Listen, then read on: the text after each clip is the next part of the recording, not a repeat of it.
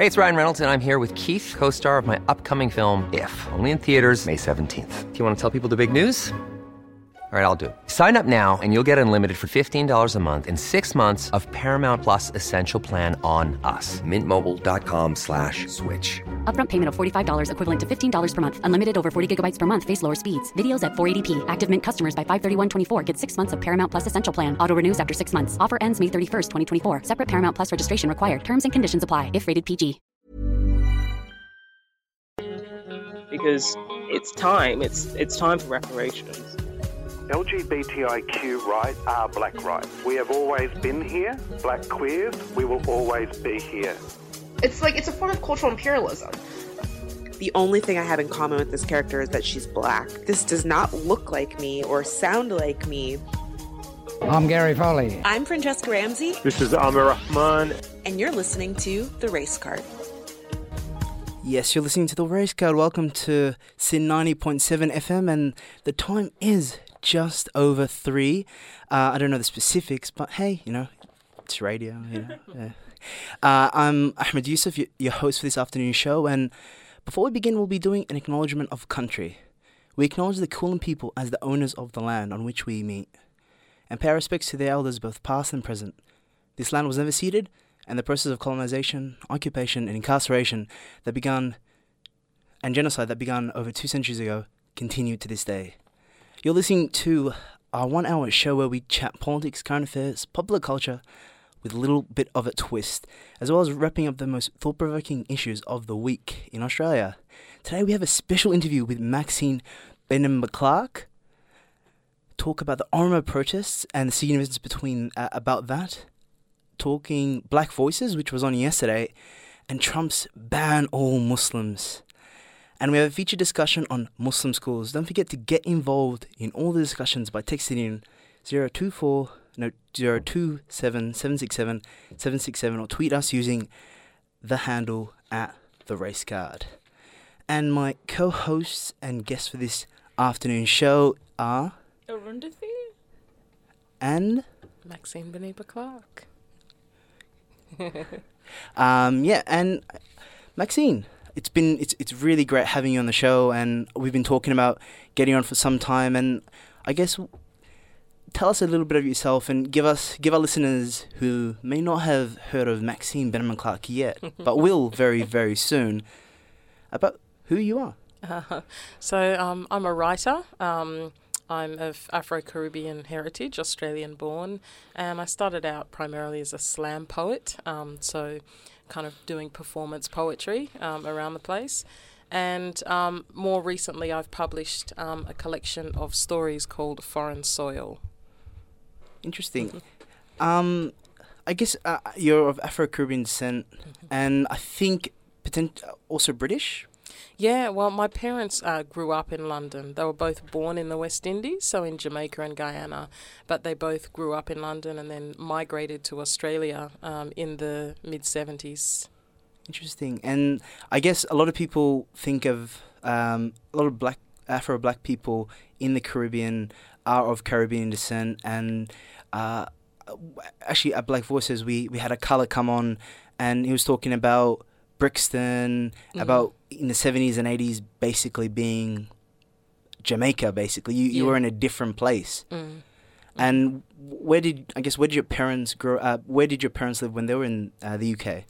So they've lived in various places, Tottenham, Walthamstow, but I guess, around that time, the kind of late 60s to late 70s, there was kind of the first generation, I guess, of British-born people from the Caribbean. Migration started kind of around the mid-50s, and so you suddenly had this generation of black kids that essentially were British-born, but with Caribbean roots. So I think that kind of fostered a really particular culture in certain areas of London. Interesting.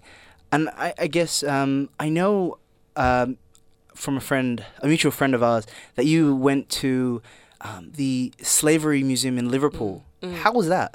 Yeah, I was researching the second. So I've got a memoir coming out later next year called The Hate Race, which is really about growing up black in middle-class Australia, white middle-class Australia. And as a kind of, I guess, sequel to that, I wanted to go back and try and trace my family's roots. So I was awarded something called the Hazel Rowley Fellowship for Biography, which allowed me to go to London at the start of this year in January and do a bit of a research trip. And yeah, one of the places I went to was the International Slavery Museum in Liverpool, which was absolutely haunting, as you can imagine. I mean, I kind of, you know a lot about slavery from reading, from watching documentaries or Hollywoodizations of the slave trade, but to actually go there and see the extent of it and see original kind of items of torture and testimonies from slaves was just horrific, yeah. Must have been, I guess, very kind of, because obviously being of Afro-Caribbean descent, a lot of the slaves were from that part of the world, and I guess specifically with your parents living there for some time as well, must have brought up some memory, not necessarily memories, but just some scars you didn't know were there. Yeah, absolutely. I mean, we kind of talk about racism as if it's this contemporary thing, forgetting that it has this, hundreds and hundreds of year history of, black people being suppressed by white people, beaten by white people, raped by white people. And I think we just kind of often don't think of that. We think of racism as someone yelling something on a train, but to actually go, oh yeah, this actually has a really serious foundation, and the things that were done at that time are really the basis for contemporary racism. And I guess people don't usually think about racism and kind of like resource extraction and think about the loss of land, the loss of wealth, the loss of history. Absolutely. And I did a lot of kind of talks when I was there, so tours of London and things like that. And one of the tours that I did was you went around and looked at various motifs. And there was things like, the Cutlers Guild of London, who their emblem is like two elephants holding up a shield because they were using ivory taken from India for the handles of the cutlery. And so there's kind of this massive legacy of just conquering and raping the entire world to get these resources that he's kind of left in Britain that doesn't really get talked about that often now. It's kind of like, oh, that was the past and this is now. But I mean, that's kind of the foundation of the division of the worlds, the third world and the first world. Why do you think there's not necessarily that discussion, particularly in Britain? Because we usually associate discussions of race to America. America is the most racist place in the world, and things like that. But we don't usually talk about if there was no Britain, there'd not be an America. There'd not be the origins of the people of white Americans stem from Britain, basically. Yeah, it's a really interesting one. I mean, I think it's partly that kind of faux politeness of English society that you just don't talk about things that were, in the past. And I think I interviewed some family members of my grandmother's generation, and even some of them were reluctant to actually, when I interviewed them about, how were things when you arrived in England and, what was the racism like, very reluctant to talk about those things, because I think it's that generational, you don't want to upset the status quo, you don't want to go into talking about these disturbing things, you just get on with life. Interesting. Orenthi? Oh, I just heard that some of your work is being taught in schools. I was just wondering, how do you feel about the importance of diverse education in terms of writing and in terms of what is being taught in especially Australian schools and British schools? I think it's really, really important that we have diverse voices on the school curriculum. I mean, when I was at school, it was like Shakespeare, George Orwell, Jane Austen. That was pretty much all there was. I think the closest thing to my experience was like Looking for Alibrandi, which was about an Italian girl, And so to have my work, there's a few local schools in the kind of west that are studying my work, like Werribee Secondary College is doing it for Year 11. And I think to have stuff that is not necessarily set in white Australia and for kids to see reflections of themselves, it's so important. I didn't encounter literature like that until I was out of high school, and I think had I been exposed to black writers or non-Anglo-Australian writers at an early age, it would have made my journey so much easier. Like, I remember, I'm pretty sure everyone's seen Chimamanda's TED Talk about the single story. And if you haven't, check it out. And she basically said she couldn't conceptualize African or specifically to her where she's from, Nigerian writers. She could not conceptualize a story that included herself or someone who looked like her. And exactly, reading, writing, visual kind of like movies and TV and everything like that change our perspective, change our, I guess, the way we see the world. How impactful is reading diverse writers, reading Black and brown people talking about their stories? I think it's huge. I mean, particularly when you're young, it validates your life and your experience. And it says, one, that your experience is important enough to go down in writing and go down in history. And also that you have the right to tell your story. I think when I started out in creative writing, I was writing about white people. You know, like I was a student in high school and I just never gave any thought to making a character a brown person, because it was like, there's no Australian stories with, you know, non-Indigenous Black people in them. How can I write that kind of thing? So I think just that going, oh yeah, you know, when I went to Werribee High School, they kind of went, one of your stories is set in Footscray. You know, we all know Footscray. We've been there, we've eaten there, we've, you know, lived there. And it was kind of this realization that yes, you know, our experience is important and it's a story that does deserve to be told. Yeah, definitely. And also, you did this very, like, it still resonates with me today. Your poem at the Cornwall West event a few months ago, when you talked about what we know today as AFL and Mangrok. And I guess talk to us about that and the process of your writing. So yeah, it's a poem called Mangrok, and essentially it was inspired by the Adam Goodes story, not so much this year, but kind of the first incident that happened where a 13-year-old girl was racially abusing him, and just came from me, I guess, watching that and thinking, this is absurd because this is an Indigenous game that we're talking about. This is somebody playing an Indigenous game on their own land, which has been stolen from them. And I think that just those basic facts weren't talked about. You know, it was all about kind of, should Adam Goodes be tougher? Should we hold this 13-year-old girl responsible? You know, maybe it was her parents' fault. And those kind of fundamental discussion of why this might be wrong or why this might be upsetting wasn't there. And so I wanted to write a spoken word piece that spoke to that and that kind of explored this history of dispossession and, you know, that thing of having to stand on your stolen land, sing a national anthem that doesn't speak to your experience, that's not sung in your language, and then at the end of all of that to have this experience where someone is abusing you. And yeah, I mean, it's a piece that I took quite a long time to write, and I guess I was really mindful of, you know, I'm not an Indigenous person. How do I speak to this experience without kind of co-opting the Indigenous voice or experience? Interesting.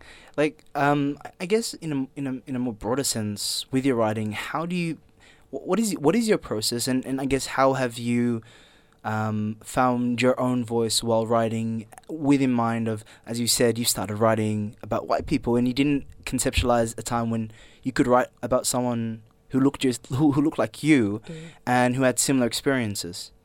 I think that's just come with time, and also reading broadly.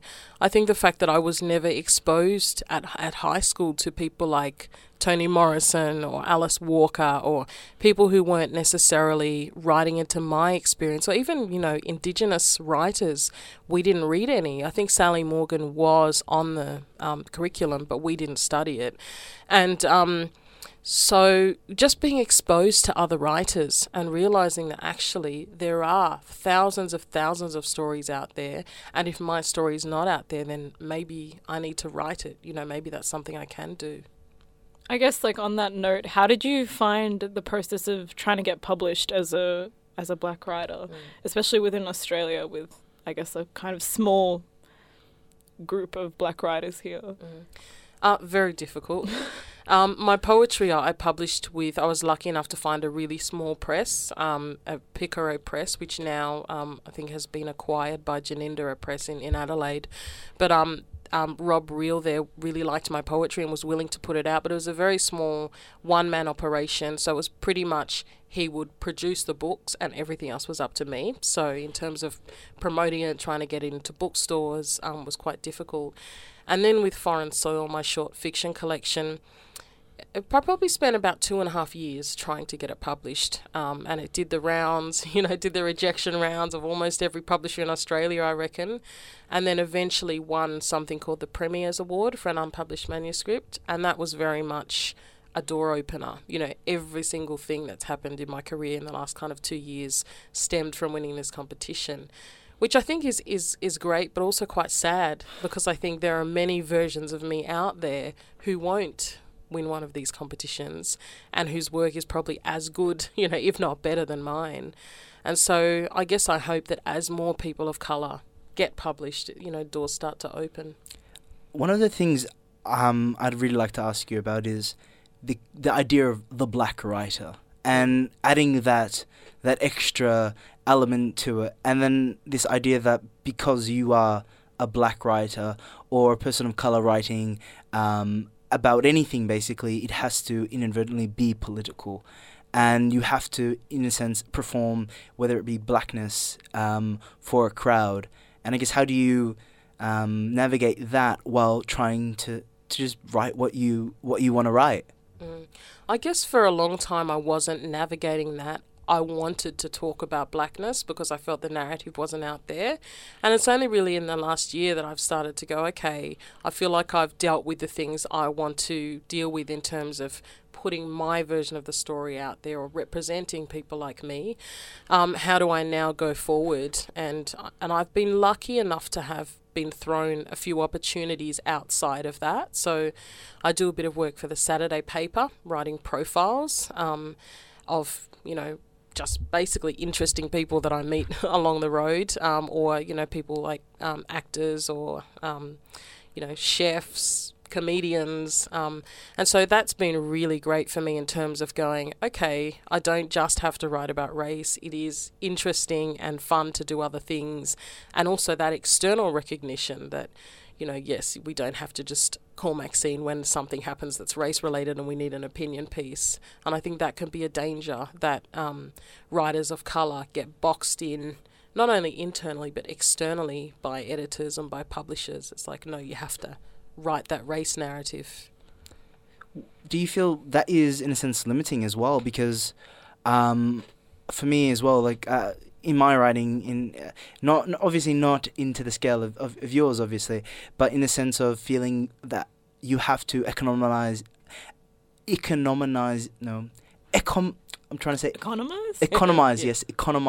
trauma, basically, and how that's more a sense acceptable in a very mainstream white audience who, in a sense, by listening or reading your writing, feels, in a sense, more moral and more upstanding. I think absolutely. I think particularly in memoirs, white readers love the black or the writer of colour trauma narrative that, I've had a hard life, that I've come from poverty and I've, either risen above or ended up in jail, And, while it's a valid narrative, I think particularly for my memoir, I wanted to write about middle class Australia because I very much grew up in suburbia, and I think that's a really interesting, we often, when we talk about racism, we talk about rednecks, reclaim Australia, people who potentially don't have a high level of education, whereas I wanted to talk about this kind of casual, insidious racism that you get in suburban Australia that is very much not explored. And so I guess I've tried to find ways of doing things differently, in terms of the narrative and what my story is, and trying not to play into that kind of narrative that everyone wants you to write because it sells. It does. And how do you do that while managing to have a family and 2 children? I don't sleep.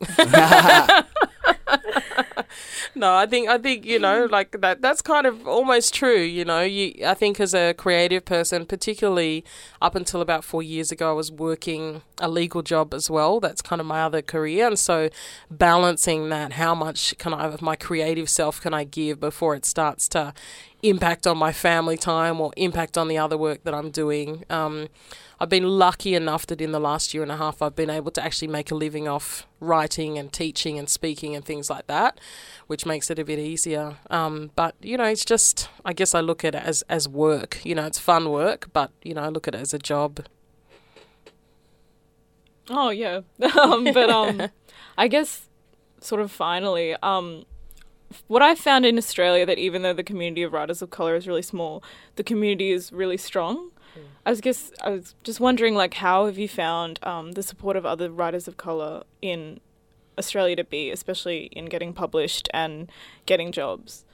I think it's been absolutely extraordinary. For me, when I was trying to get Foreign Soil published, I needed to get people to endorse it, so quotes that you put on the cover or whatever. So approaching people like Alice Pung and Randa Abdul Fattah, Tony Birch, people who are, have been working in that fiction world or non-fiction world as writers of colour for a very long time. And they were just so generous and so ready to give of their time and supportive. And I do think that even though the community is small, there is this sense of solidarity. We all recognise how difficult it is. And when someone new comes along, it's like, yeah, another person's made it through the door. Quick, pull them in, So I think it's great. There's a real sense of camaraderie there. Yeah, definitely. And I've noticed it myself just by messaging someone. Like you, for example, I messaged you a few weeks ago and said, can you come on the race card? And you're like, sure, what time? When, and it's that easy. And people listening at home or wherever you're listening, in the car or wherever, you can listen wherever you want.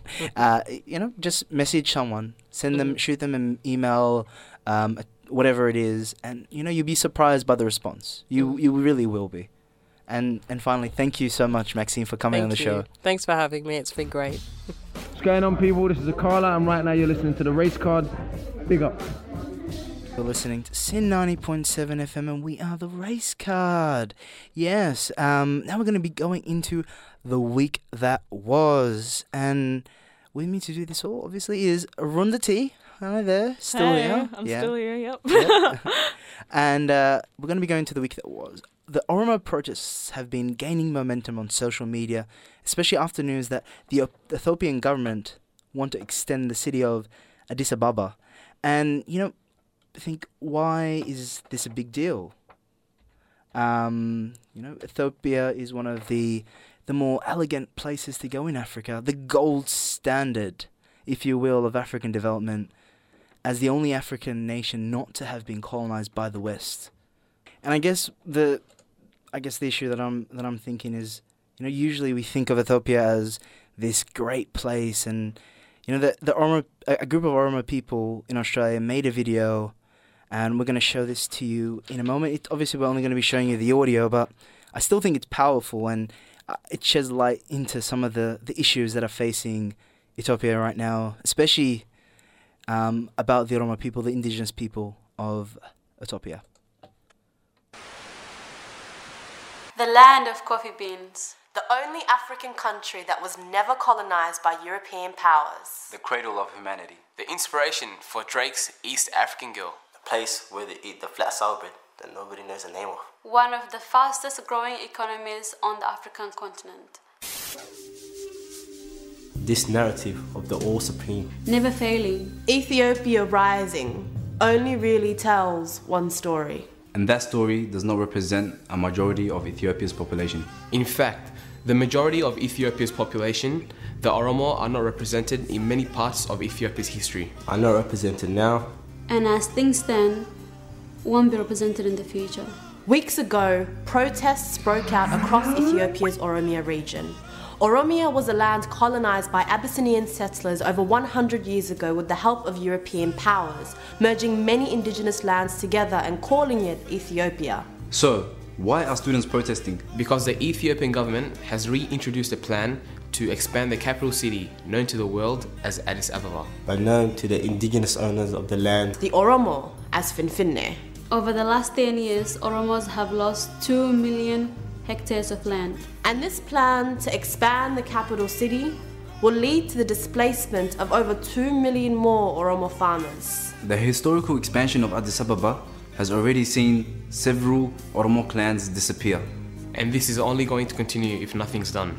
And as a result of this very real threat of economic and cultural genocide, university students, high school students, and primary school students have made up a majority of those leading protests across the country. Oromo athletes, farmers, and the residents of the towns a threat have joined this call for justice. But nobody's listening, especially the Ethiopian government. Peaceful protesters are being killed, beaten, and arrested. Routinely, systematically. And this is an all too familiar story. In May last year, similar demonstrations erupted, again led by peaceful student protesters. Dozens were killed, many more were injured, and hundreds were arrested. Some are still behind bars, without being charged or given the right to a fair trial. And it's happening again. But this time, the call is louder, clearer, and more powerful than ever. Students are chanting messages declaring that if their ancestral land is taken away from them, then they really have nothing left to lose. So what do we know for sure? We know if there's anything that's going to make these Ethiopian leaders reconsider its violent dissent against these students, it's collective, global dissent. We are well aware that making this video is not going to stop the Ethiopian government from moving forward with these land grabs. But maybe, just maybe, if they know the world is watching, they'll think twice before gunning down high school students for exercising their basic human rights. So get on Twitter using the hashtag Oromo Protests. And help us put pressure on the BBC, Reuters, Associated Press, Al Jazeera and CNN to help amplify the voices of East Africa's largest ethnic population as they call for justice. I stand with Oromo Protests. I stand with the Oromo Protests. I stand with the Oromo Protests. I stand with the Oromo Protests. Do you? The Oromo Protests have been going on for some time, and on Friday, a group of...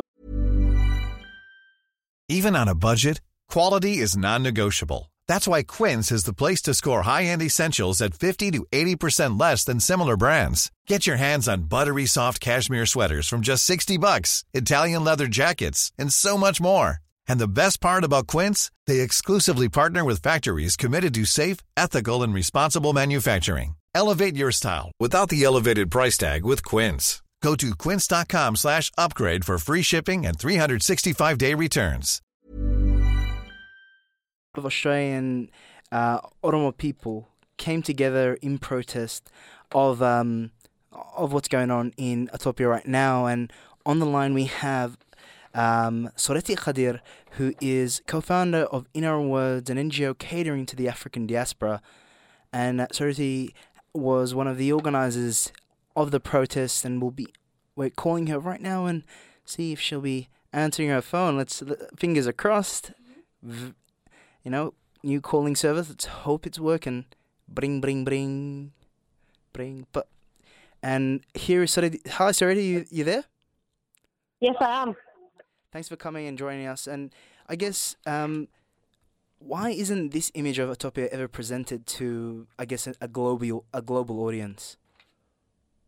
Sorry, can you repeat the question? I didn't hear that. Why isn't this Ethiopia ever presented to the global audience about what's happening to Oromo farmers, what's happening to Oromo people in general in Ethiopia?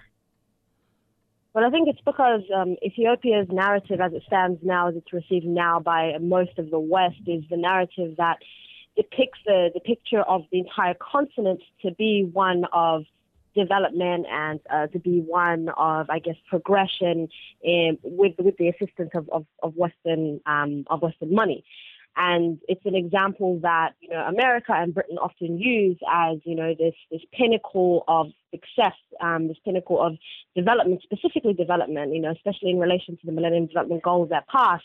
And so painting a different picture of Ethiopia would contradict this entire idea and would be completely useless to powers like Britain and powers like the US. And so and because they control these media outlets that we want to be reporting about Oromo farmers and about Oromo students, is, it doesn't serve them, and it serves justice, and it serves, equal representation, and we know that's not what mass media is there to serve.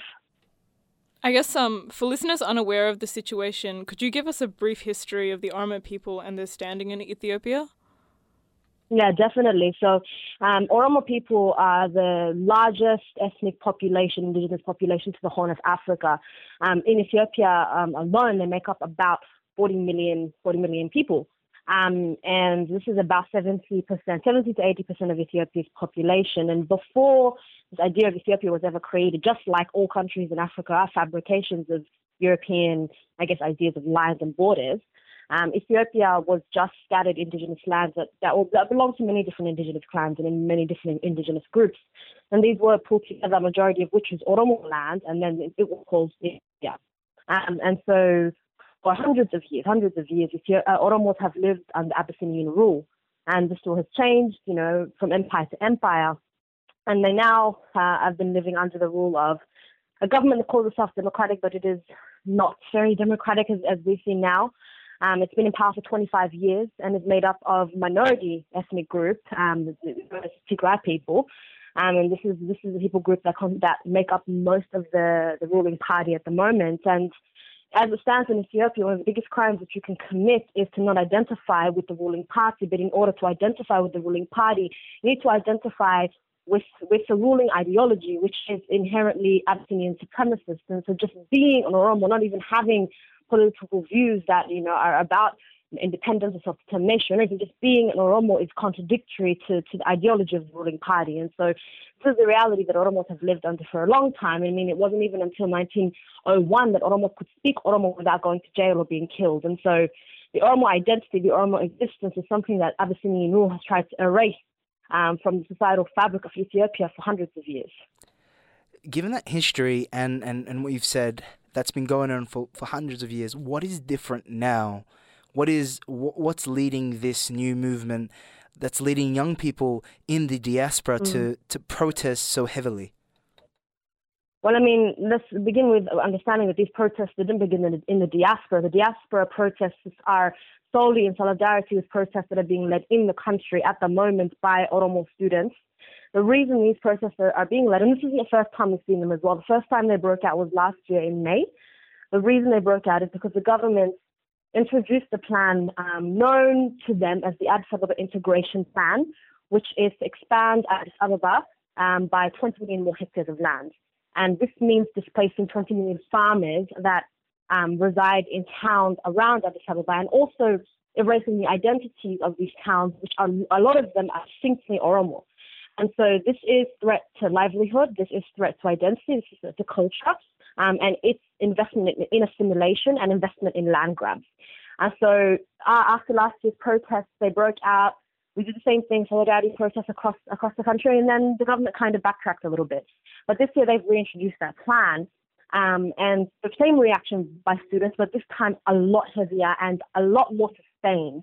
We've seen that the protests have broken out now over a month ago, so they're still going, and they're only getting larger and larger and larger in number. And that means that more and more people are being killed, more and more people are being brutalized, more and more people are being arrested.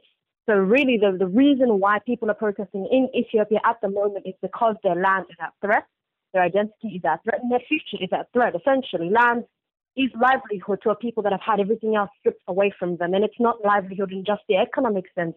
It's livelihood in the ancestral senses. And this land has often been passed down, through long lineage, and is the only connection that a lot of Oromos actually still have to the indigenous land, which is what a lot of cultural practice is based on, and cultural ideology is based on. So land is important, and it's being grabbed from Oromos, and that's the issue right now.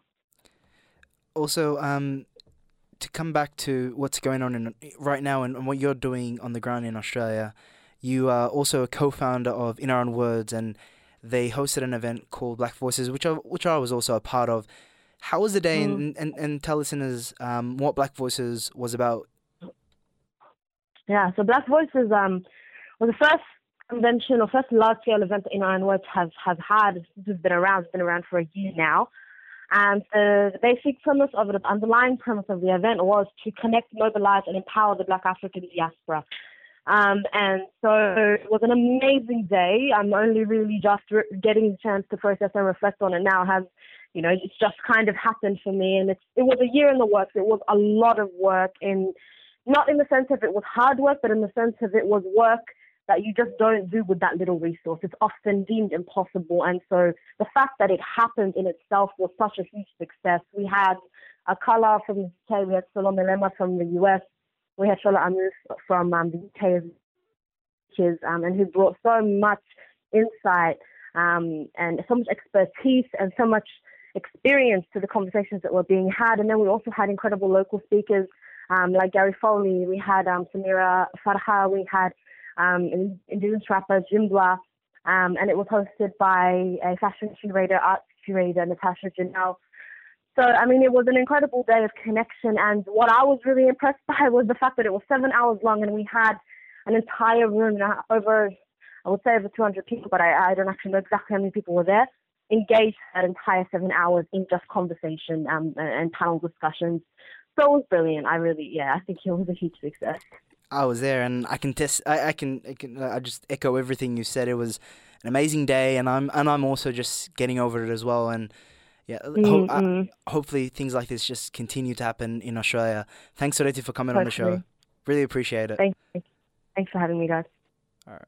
That was Soretti Khadir from In Our Own Words talking to us about Black Voices as well as the Oromo protests. And you can get more information about the Oromo protests by searching hashtag Oromo protests on Twitter or Facebook and all social media, and now going somewhere else, going somewhere new, not really new, the States. We're going to talk about Donald. Well, Mr. Trump has put his foot in his mouth again, but when isn't he?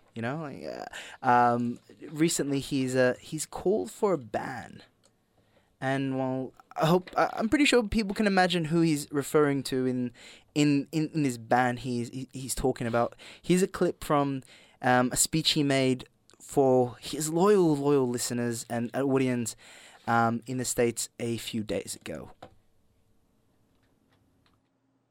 So listen, Donald J. Trump is calling for a total and complete shutdown of Muslims entering the United States until our country's representatives can figure out what the hell is going on.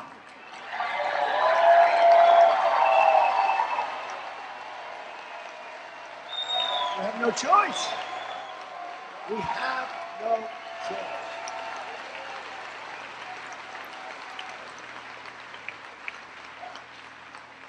We have no choice. Yes, he has no choice but to ban all Muslims, doesn't he, Arundhati? Totally, no choice at all. Definitely not. Muslims just need to be out of there. It's pretty obvious. When I heard it, I was like, Trumpy Trump. I don't even want to go to the US. I don't want to go to a cultural imperialist land that is a settler colonialist land that still commits genocide to the indigenous people of the land, the Native Americans, and I don't think that's a very nice place to go. But that's just me. But there's been some backlash around it here. Yeah. Did you find something fishy about that? About Trump? This week, the Daily Show's Hassan Minhaj put a few pieces together about Trump, and it revealed something very interesting. Second theory, and I think this is where the evidence points.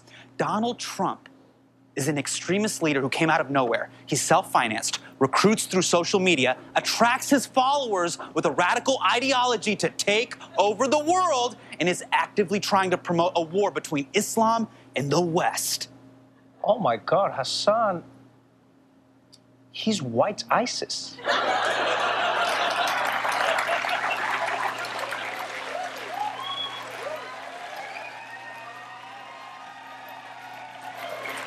That's right, Trevor. Donald Trump is white ISIS. WISIS. That's kind of catchy, WISIS. I like that. The big question is, though, what can we do to combat WISIS? It's very simple. Can I be real? Can I be real, Trevor? I mean, Be real. Yeah, I just want to be real. Just be you, man. Be real. Where are all the moderate white conservatives? I mean, come on. They got a responsibility to step up and speak out against ISIS, because I'm sick of this. Yeah, but Hassan, in fairness, conservatives have already spoken out against Trump. Here it is. Jeb Bush called it unhinged. Chris Christie, ridiculous. John Kasich, divisive. Marco Rubio, offensive. We're now going to violate the constitutional rights of citizens because of Donald Trump? I don't think so. I do not comment on what's going on in the presidential election. I will take an exception today. This is not conservatism, not what this party stands for, and more importantly, it's not what this country stands for. You see, Hassan, conservatives don't stand behind ISIS. I don't know, Trevor. I just don't buy it. I still don't feel safe. So, look, I know there's just a lot of nuance to the situation, and every conservative isn't the same, I know. But it's just easier on my brain to be irrationally afraid of an entire group of people. So, until we can figure out what's going on here, I, Hassan J. Minhaj, say we should not allow any conservatives into the White House. You know, I think he's got something there, you know, like, I'm just saying, you know, like, I don't know, I don't feel safe around, you know, conservatives, you know, they're just saying a lot of, like, Tony Abbott, right, you know, Donald Trump, you know, like, all conservatives are the same. Totally. You know, like, Donald Trump's white ISIS, he's WISIS, and, you know, like, I don't know, even though, you know, there might be people condemning his actions, I'm just saying, you know, are they doing enough? Yeah, are they all the same underneath their... You know, is this just a veiled attempt to, you know, to get at Muslims? You know what I mean? Like, I don't feel safe. That's why I'm not going to America. I just genuinely do not feel safe. Fair enough, after this. You know, it's ridiculous. It is, you know. But anyway, moving swiftly on. A few months ago, there was an article written about Muslim schools and the mistreatment of young Muslim girls. And amongst the speculation, Lamis Hamoud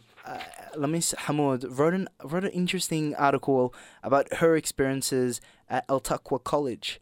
And you know, I also went to Islamic school, and I have a lot of stories about that. But also, when we talk about Islamic schools, it's difficult to navigate what discussion we're going to have. But to help us do that is Lamis. Hello, Lamis. Are you there?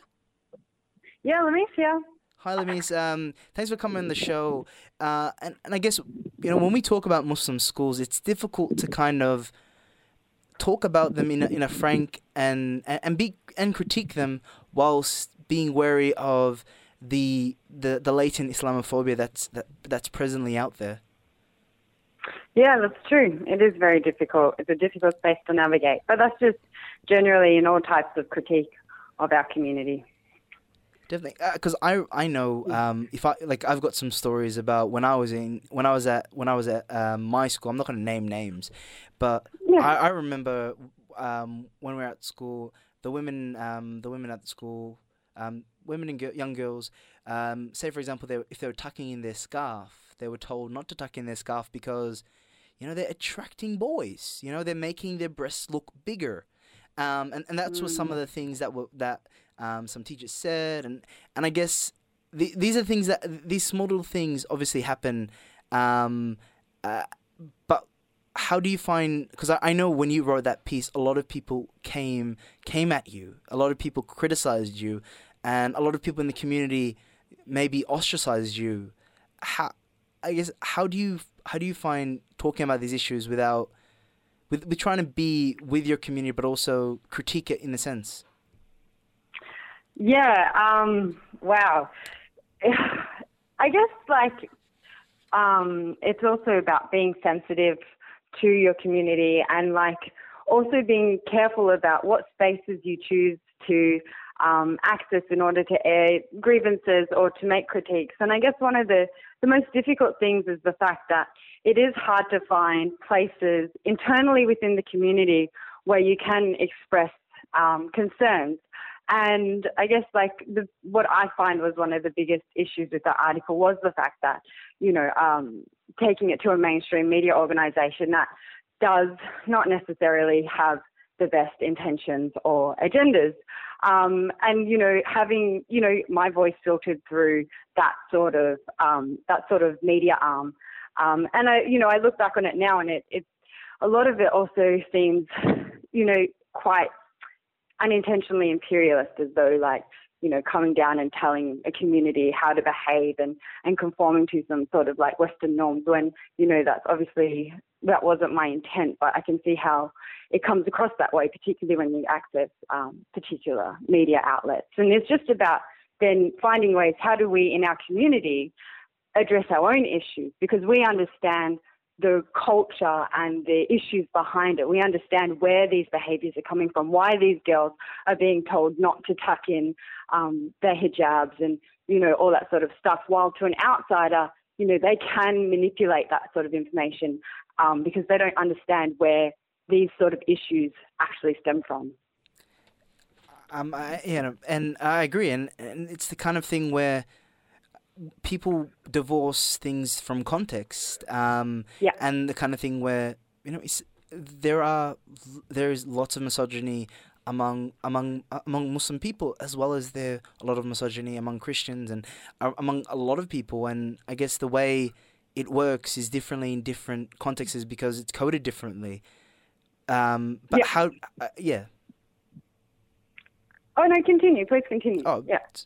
But yeah, like I was saying, and like for me, for example, like I know there was instances where I associated Islam and tried to make it into this like it's just with any religion, there's a sense of conservatism amongst it when we can take a number of different viewpoints with that. And it's about trying to have a discussion without being put down, and also without, as you said, having media arms filtering the message.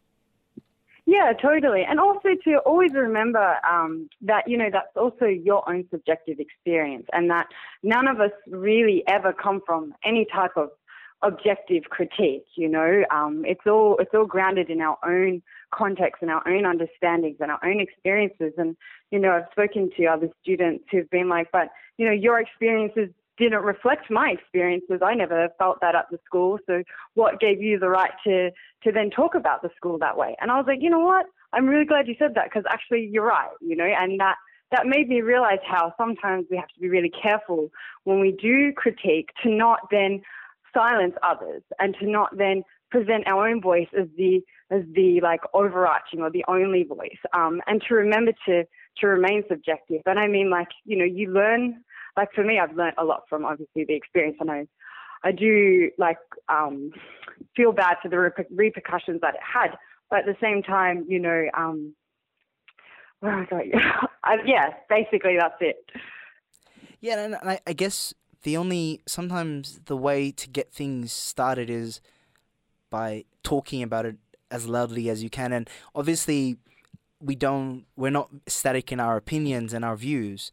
There's always room for change. And as you said, initially when I read your piece, I was thinking, is that the best avenue, and all those things? And are you being manipulated? And is your arguments being filtered down? Because obviously the editorial process and what have you with big media companies and stuff and those issues that come with that. How do you feel now, since a few months have passed since you wrote that piece, and I guess your impressions with people you've spoken to since? I guess the biggest thing I've taken from it all is that I really want to stop directing energy outwards. And I mean, and that's what Islamophobia, I find, that's what it does, is that it keeps forcing you to direct your energy outwards. And not just that, but at the same time, it also silences you. So on the one hand, when you critique, you then are scared to critique because you're worried that it's going to fall into that sort of a narrative. So then you're silenced. But then when you do speak out, it falls into that narrative, and then your voice is like it's wasted, right?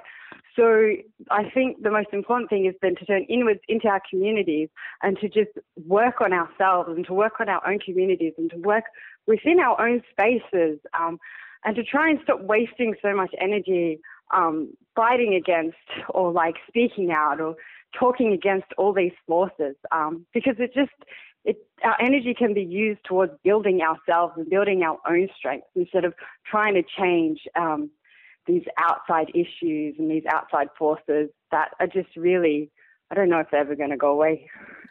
Thanks, Lamise. It's been really great speaking to you, and thanks for coming on the show.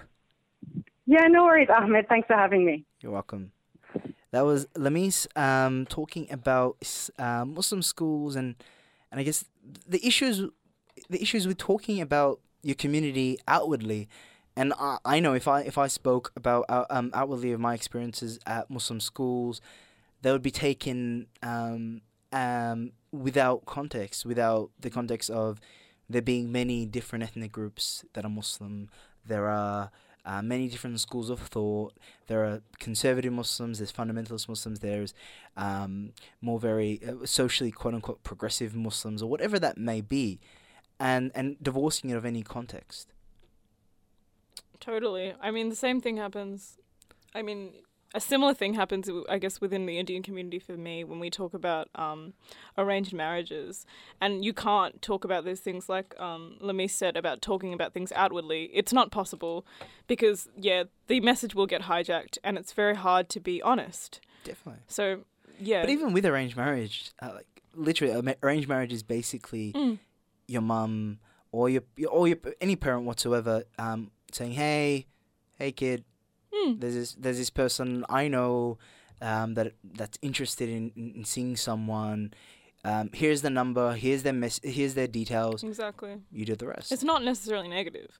No, it's not negative. But this is the thing. Like I guess it's like with anything, is with arranged marriage, it's about creating the agency of mobility and being able to kind of like do what you want with whatever it is. Like arranged marriage is basically online dating. Totally. Just with your parents involved, exactly. or a family member, and they're just saying, hey, there's this person right here. Like my mum said to me, if my mum wanted to arrange a marriage with me, she would just say, hey, Ahmed, here's this woman, you're getting around that age of marriage. If you're interested, here's their number. Give them a call. Set up a meeting and see how you go. It's basically just like that's it.